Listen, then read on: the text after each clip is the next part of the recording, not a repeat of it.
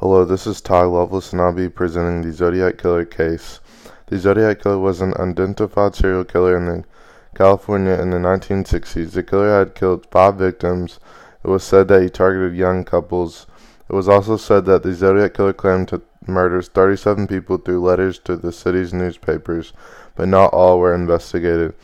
After investigations, they had linked and confirmed 7 victims, and 2 survived the attempted murders.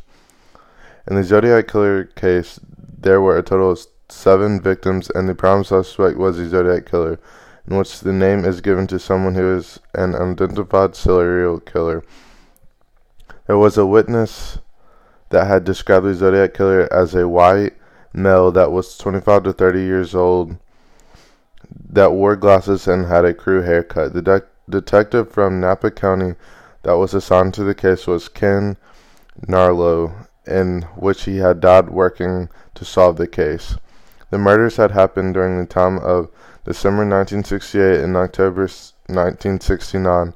The cities of Benicia, Vallejo, Napa County, and the city of San Francisco, all a part of the state of California, and in rural, urban, and suburban areas in which the crimes took place.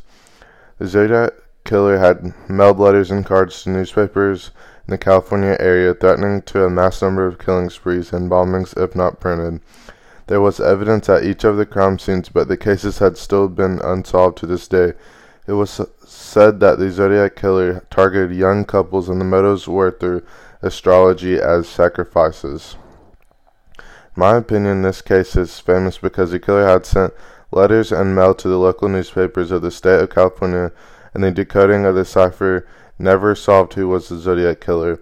I feel this way because this occurred in the late 1960s, and still to this day, the Zodiac Killer remains a mystery.